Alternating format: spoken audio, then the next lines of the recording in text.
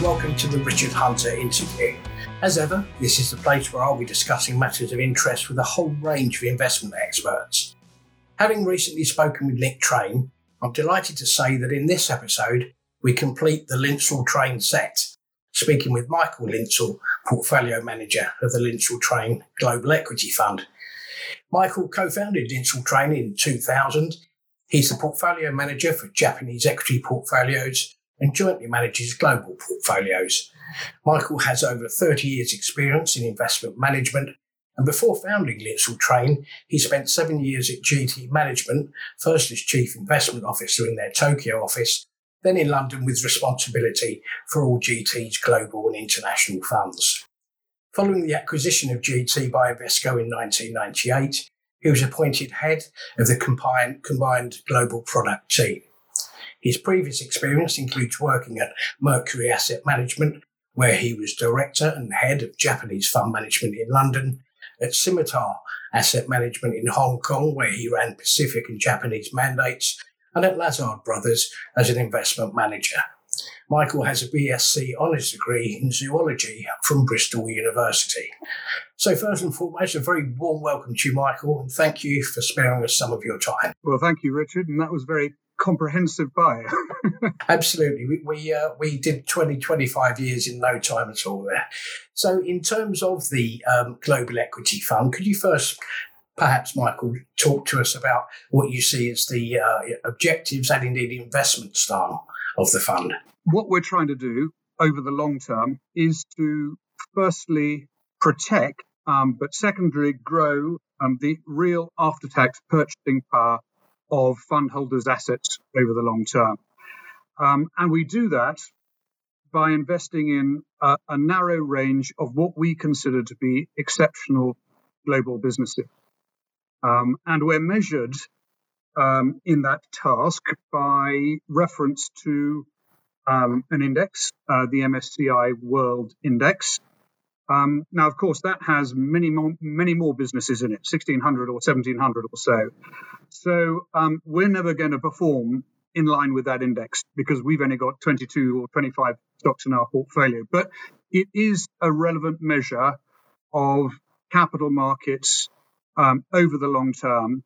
And if we're doing our job properly and allocating capital successfully, we ought to do better than that index over the time, which I'm happy to say that we've been able to do since the fund began. So what we're asking ourselves of any company that we consider is, can it, over a 20-year period, deliver returns to us in a way that we can understand and to achieve those objectives of delivering returns in real terms? And frankly, we think there are very few companies that can meet that criteria. And so we're drawn towards concentration in our portfolios. We have 25 stocks. And we like concentration from the perspective of controlling risk. And that may sound a bit paradoxical, but we think about risk as the risk of losing any capital that we commit to any investment. And from that very narrow definition of risk, focusing on the best businesses only, rather than over-diversifying into a range of lesser businesses, we think is absolutely the best way forward.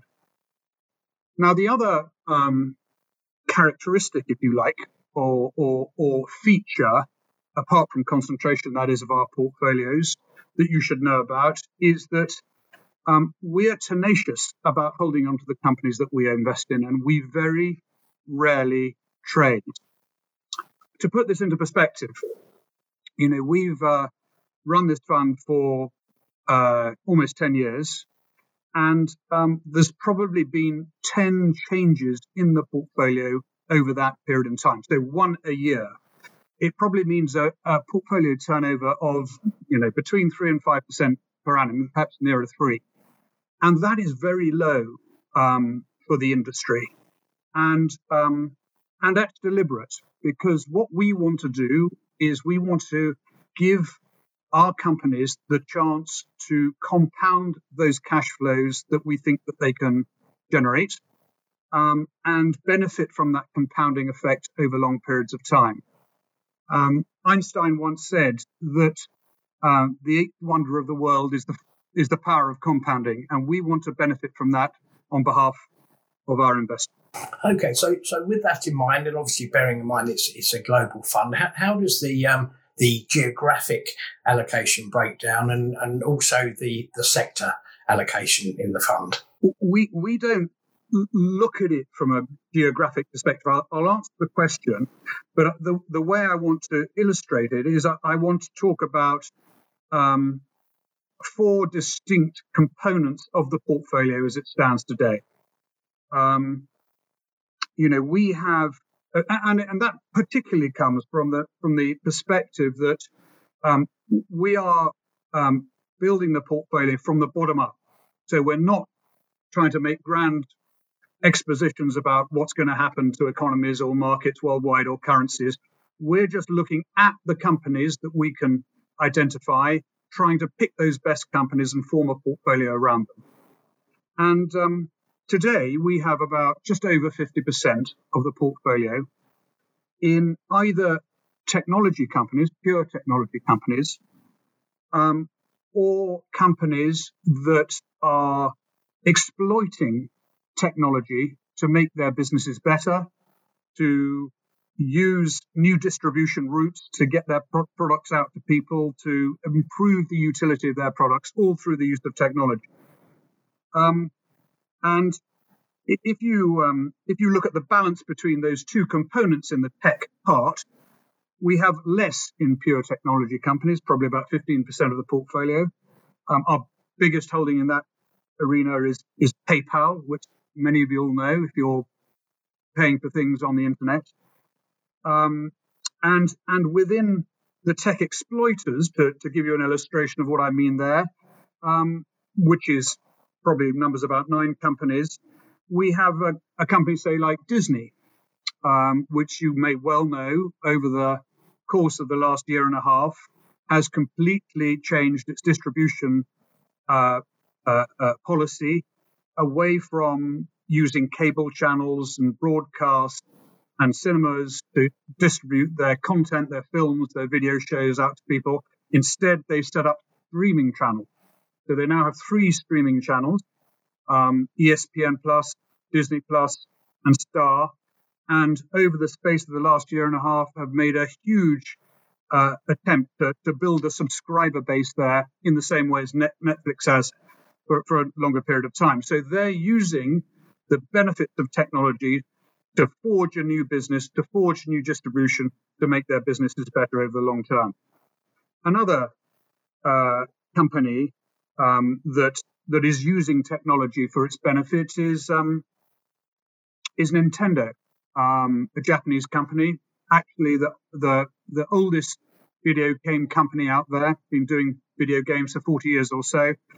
And what's really valuable about the company are its ownership of its franchises and content. Any Nintendo fan will have come across Mario, will have come across Pokemon and Zelda. And actually, these characters are 30 or 40 years old. So actually, there's many generations of people who have come across these content. And what Nintendo has been doing over the years is using advances in technology to create hardware to distribute that content to an ever larger audience. And it's doing exactly the same today as it might have done 30 years ago. So that's the major part of the portfolio, just over 50%. We have about 17% of the portfolio in what we call companies that are targeting a higher percentage of premium or luxury sales. So it ranges from our holding in Prada, which is entirely a luxury company, to 3 other companies that have a growing proportion of their sales that derive from rare and luxury sales. So it's Brown-Forman, which is the owner of Jack Daniels, a bourbon whiskey. Shiseido, which is a Japanese cosmetics company that is increasingly premiumizing its portfolio and its sales to both domestic consumers in Japan and in China, particularly, and Diageo, which I know that Nick spoke about when he did his podcast recently. And I think today, if you include in Diageo the sales it implicitly derives from its 35% holding in Moet Hennessy, Diageo's premium sales are probably about 35% of its business and growing. And that's where the growth is. That's where the margins are being derived from. Bear with me. The last two buckets are, I should say, the last bucket is consumer franchises. We own about 30% of the portfolio in some beloved consumer franchises that have been out there for long periods of time, with brands that you well know, selling products to global consumers as far wide as the emerging markets. So we have positions in companies like Unilever, Heineken, Mondelez that bought the Cadbury's business, if you remember, Pepsi, and a Japanese company called Kao Corporation, which is, if you like, is the Procter & Gamble of Japan, and dominates consumer and personal care products for the Japanese market. So that is the current makeup today. Now, geographically, what I think is really important is where the sales of the companies these companies in aggregate are coming from, not where they're listed. I mean, it doesn't much matter that Nintendo is listed in Japan or in the US as far as we're concerned. And if you look at that, we derive, our companies in aggregate derive approximately 35% of their sales from Europe, including the UK, about 35% from the USA, biggest market in the world, developed market in the world, 10% from Japan, and the other 20% from a wide variety of emerging markets. Now, what's interesting about that 20% is that we actually don't invest directly in any emerging market. But because our companies like Unilever, Diageo have big sales in those jurisdictions, if you look through our positionings, you can see that we actually derive a lot of value from those sales in emerging markets, that we don't actually have to take the risk of investing directly in them. There's one other point I just want to mention, which is a feature, if you like, that runs across our portfolio, is that we as investors, given our long-term time horizon, place more emphasis than others on the heritage and longevity of existence of our businesses. I think the average age of our companies is 124 years. And if you quickly do the math, you can work out that means that the average company we own has survived at least one world war, probably two, lots of recessions, depressions, and economic upheavals. And still today, those companies are delivering returns to investors in the way we can understand. And to us, that says a lot, especially when we're asking ourselves the question, can they do it for another 20 years? So we have a bias towards heritage, and companies that are new, like tech companies generally are, have a higher hurdle to get into the portfolio, which is perhaps why we have less in those pure tech companies than perhaps other managers. That's a very long answer. No, that's perfect. And it's clear from the answer that obviously at any given time there are investment themes and there are indeed secular trends. So I think part of what you're saying is that, obviously technology is an enabler and there's an ongoing debate about whether companies are pure tech or actually they're benefiting from tech. So some of the store that you're setting by the companies you invest in is the fact that regardless of how quickly technology might have moved on in the last decade or 2 decades, these companies have nonetheless been through some fairly tough times, and presumably you're keeping a fairly close eye on them, that they continue to innovate and, for want of a better phrase, keep up with the times. That's right. I mean, if you think about our approach, what we've got to ensure on an ongoing basis is the business models of the companies that we invest in are as attractive as when we first invested. The barriers to entry, the returns on capital these companies achieve, we want to make sure that they're sustained. Technology, it can be a disruptor, and we've got to make sure that technology is not a disruptor to our companies. It is an enabler. It gives our companies more opportunity to build up their barriers to entry and their market positions.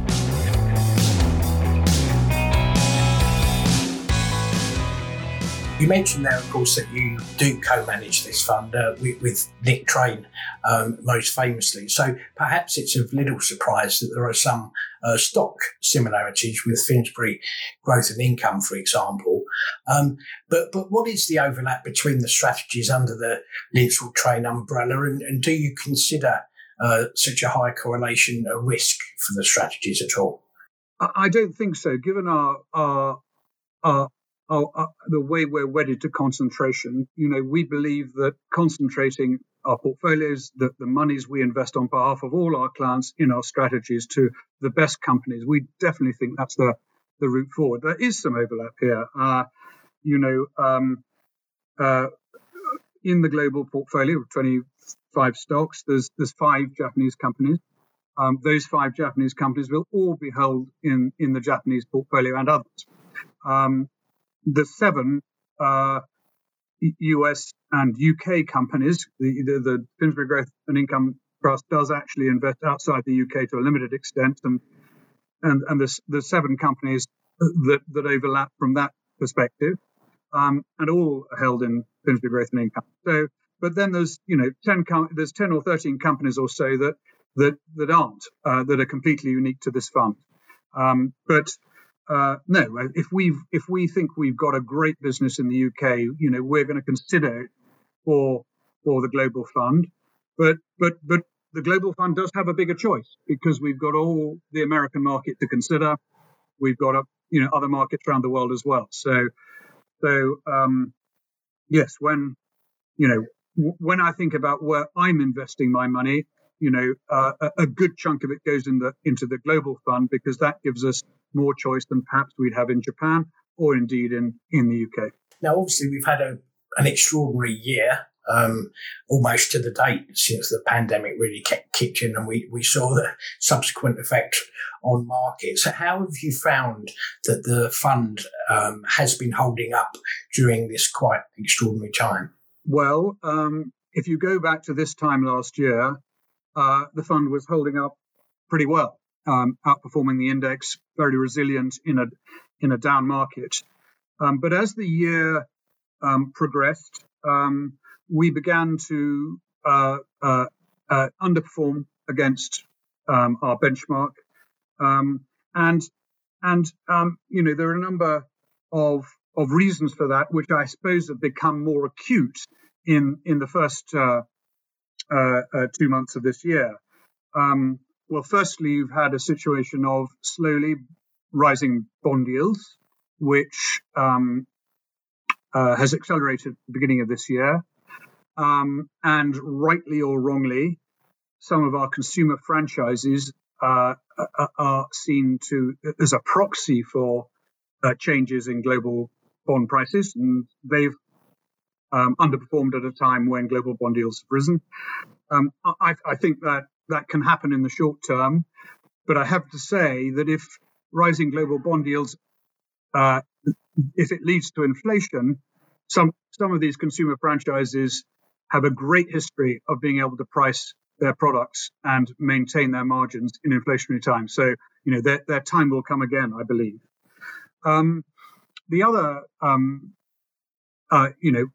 thing that undermined our performance, I suppose, later last year was that, as I said, we don't have a huge position in pure tech, 15% or so of the fund. Those companies did very well for us, PayPal, eBay, and Intuit. But we didn't own, some of the big tech companies that most people are familiar with, Apple, Google, Facebook, Tesla, and others. And that's where a lot of the performance came in the second part of last year. And I suppose what rather frustrated us is that until recently, some of our tech exploiters didn't keep up with that performance. And for good reasons. I mean, Disney, in the first half of last year was pretty awful. I mean, after all, its theme parks were closed, its cinemas you couldn't distribute its films. WWE, which is World Wrestling Entertainment, we invest in them. They couldn't put on any live events. Relics, which is a scientific publisher, also has an exhibition business for businesses, and they couldn't put any live exhibitions on, so that business went down 70% latter half of last year. So for some very good reasons, these businesses had some difficulty. Things are now changing because we've got the expectation of the pandemic moving behind us, and those prices are in some cases beginning to perform. But last year they lagged behind, and I suppose the final reason, which I think is coming more into play this year, is that given our perspective, our focus on the businesses that I described earlier, we don't own commodity-based extractive industries, industrial capital-intensive companies. Those companies in a recovery tend to perform very well at an early stage. That's exactly what's happening now. But that, we expect will peter out. The recovery broadens.